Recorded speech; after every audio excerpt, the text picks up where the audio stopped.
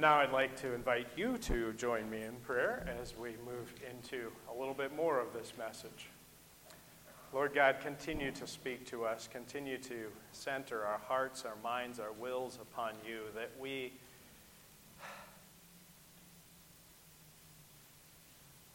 might turn to you and walk in your ways.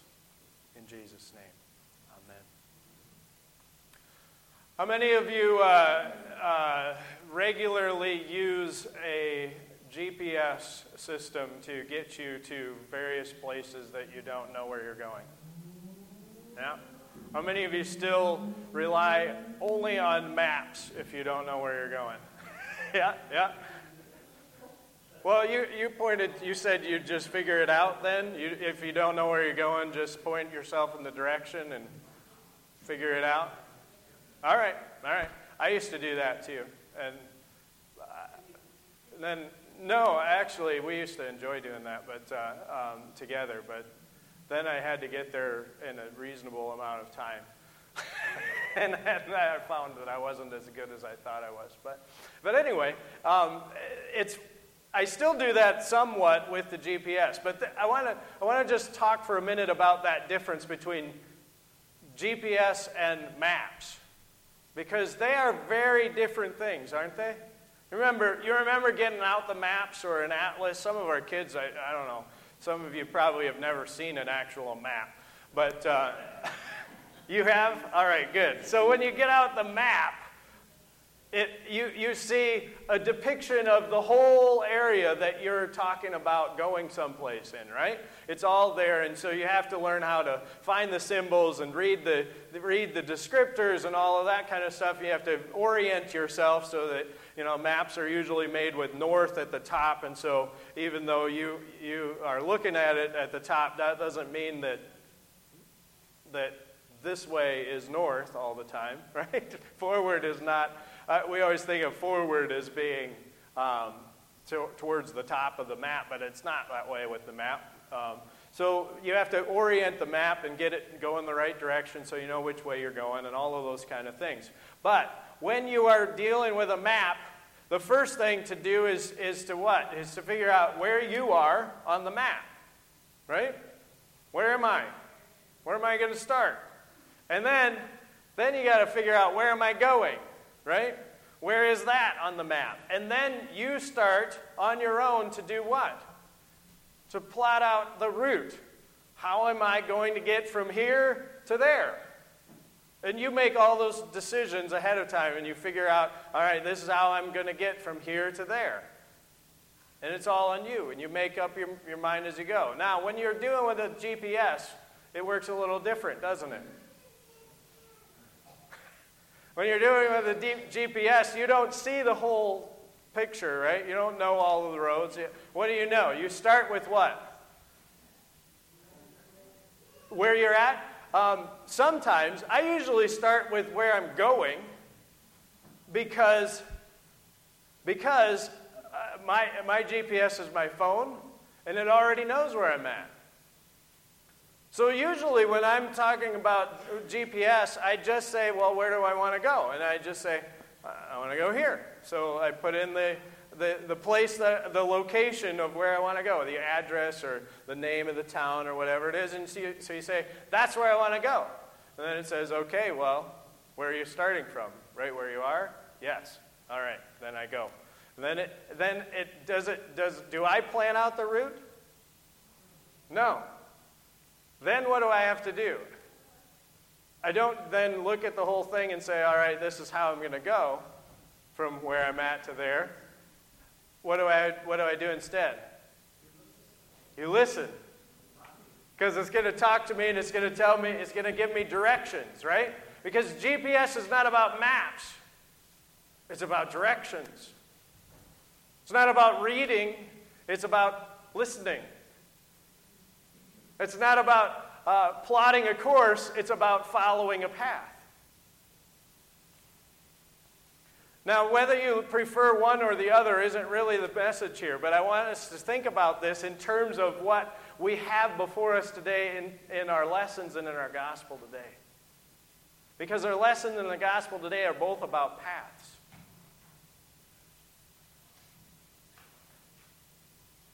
The gospel specifically says John the Baptist was out in the wilderness in Judea, and it highlights a verse from Isaiah to describe who he was.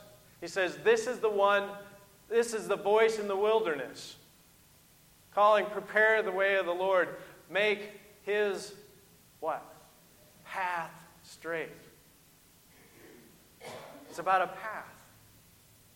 It's about a way. It's about a place to follow, a way to walk, a journey to walk down. But whose journey is it? Make whose path straight? Make his path straight. Who's his? That's a weird thing to say, but who's his? Make his path straight. Who's the his? Is it me? You? No, it's Jesus. It's God. Make God's path straight. That's the thing. And I think so often in my own walk, and I can't say my Christian walk because it's actually my non-Christian walk, even though I'm trying to have a Christian walk. This is my non-Christian walk that I do more frequently, which is that I try to make my path straight, right? I try to say, well, this is where I'm trying to get to, and then I want God to make that as easy as possible, right? You with me? That would be make my path straight. God has a different, John the Baptist had a different calling. He didn't come out there to say, here's how you get to what you want in the most efficient manner possible. He said, that isn't what it's all about anyway. He said, make his path straight. He's the voice in the wilderness calling out to us, calling out to the world to make God's path straight. Where is God headed? Do we know? At this time of year, we know exactly where God is headed. Right into the middle of our world. Our life. Our existence. And in the Bible, that world is described as our darkness. It's not darkness because it's so terrible. It's darkness because we don't really understand it. It's darkness because we don't really have the big picture. We don't have the map. We aren't given a map. We think that we're given a map. We think that we're given a map, and that allows us to plot out our own course, that we can, if we can understand all of the things, then what? Then we could say, well, then I know this is where I am, this is where I'm trying to get to, so now I can plot out how I get there. And as long as I keep following my path, then I'll end up where I need to be. And I'll probably need some help along the way, so I hope that God is with me to get me to where I want to go. And that's what gets us back into the what? Not Christian walk, but the non-Christian walk. The walk that says, Christ follows me on my path. You see what happens? That's I liken that to our GPS example here. That's when my GPS chimes in and says, turn right in 1,000 feet. And I say, why would I want to do that? That's obviously wrong. And so I keep going. And then it says, recalculating, or make a U-turn ahead, right? And I say, no, I'm not making a U-turn. I know where I'm going. You just keep silent. And so I keep going, and I keep going. And eventually, what? The GPS, with the GPS, eventually something happens. It starts to follow the route that I wanted it to follow. Sometimes, if you're out in the countryside, it might take several several exits on the highway before it starts to get a clue that I'm not going the route that they were telling me to go. I'm going a different way. What really happens is that eventually the GPS discovers you're not where you're supposed to be, and you have a new path now. And that's what I'm looking for, right? But I have messed it all up. And sometimes we say, well, with the GPS, that might be better. But in our example, right, in our example of using that imagery of following God's path, right, don't we do it there too?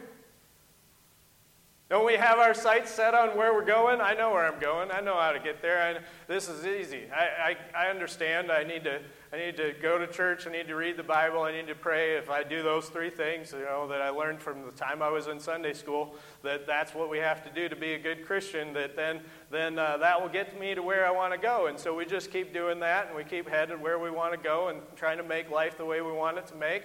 And we're doing the right things along the way. And so all the way through, what's it going to say? Well, I should be there. And then what happens? We find ourselves in a different place than we thought we were supposed to be. Right?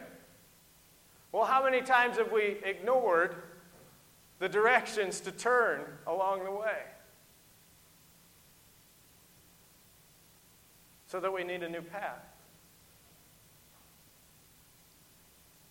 You see, because I think what happens so often is I end up saying, make my path straight. I'm focused. This is where I'm going. This is how I'm going to do it. And God says, I'm not worried about your path. Your path doesn't need to be straight. Your path is going all over the place. My path, God's path, is the path that matters. It's the one that goes straight. Hopefully straight to my heart, straight to my head, straight to my will, straight to our world. But if that's the case, if it's about his path and not my path, then when the direction comes to turn,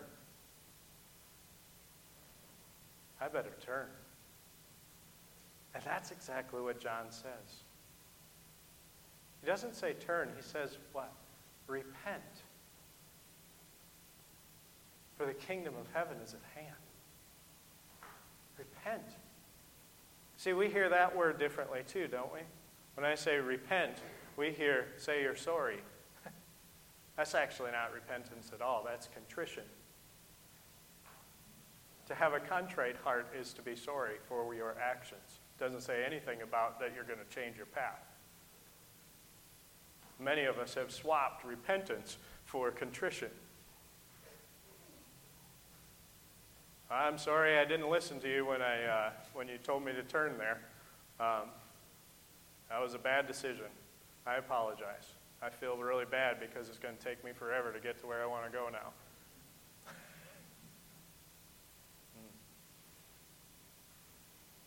Repentance says, I was supposed to turn there.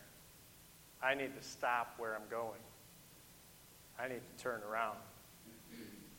And my path is going to get more crooked, but God's path is going to get more straight. Whose path are we following today? That's what John calls us to. He gets so ticked off with the Pharisees and Sadducees, and it's not because they're bad people. In fact, they were the examples of the society that they're a part of.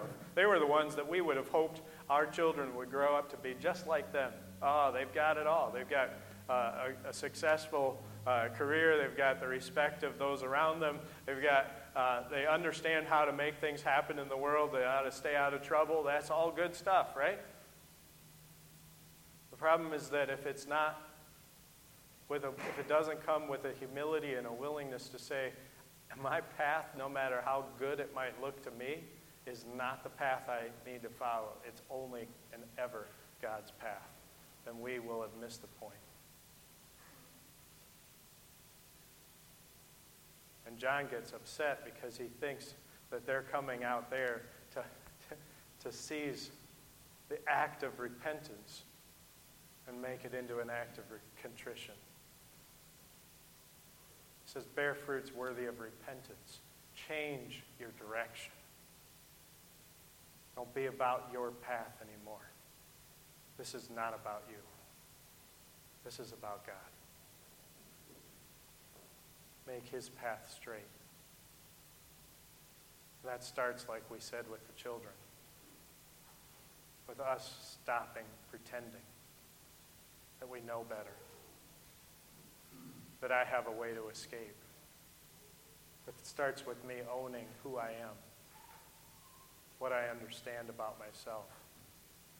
Not just the good that I present, but the all that I know. May God come and have full reign in our hearts. May I stop making it so darn difficult for God to get into my heart. Because I'm so resistant to his path and so enamored with my own. May God speak to your heart today, that you may hear in the call of John the Baptist, this weird dude in the desert, eating locusts and wild honey, dressing in camel's hair and shouting at people that are respected. He's a weird guy. But you know what? God has his heart, and he's willing to follow. And he calls us to do the same. May we listen and stop arguing. And may we follow. Because it's not about my map. It's about his path. Amen.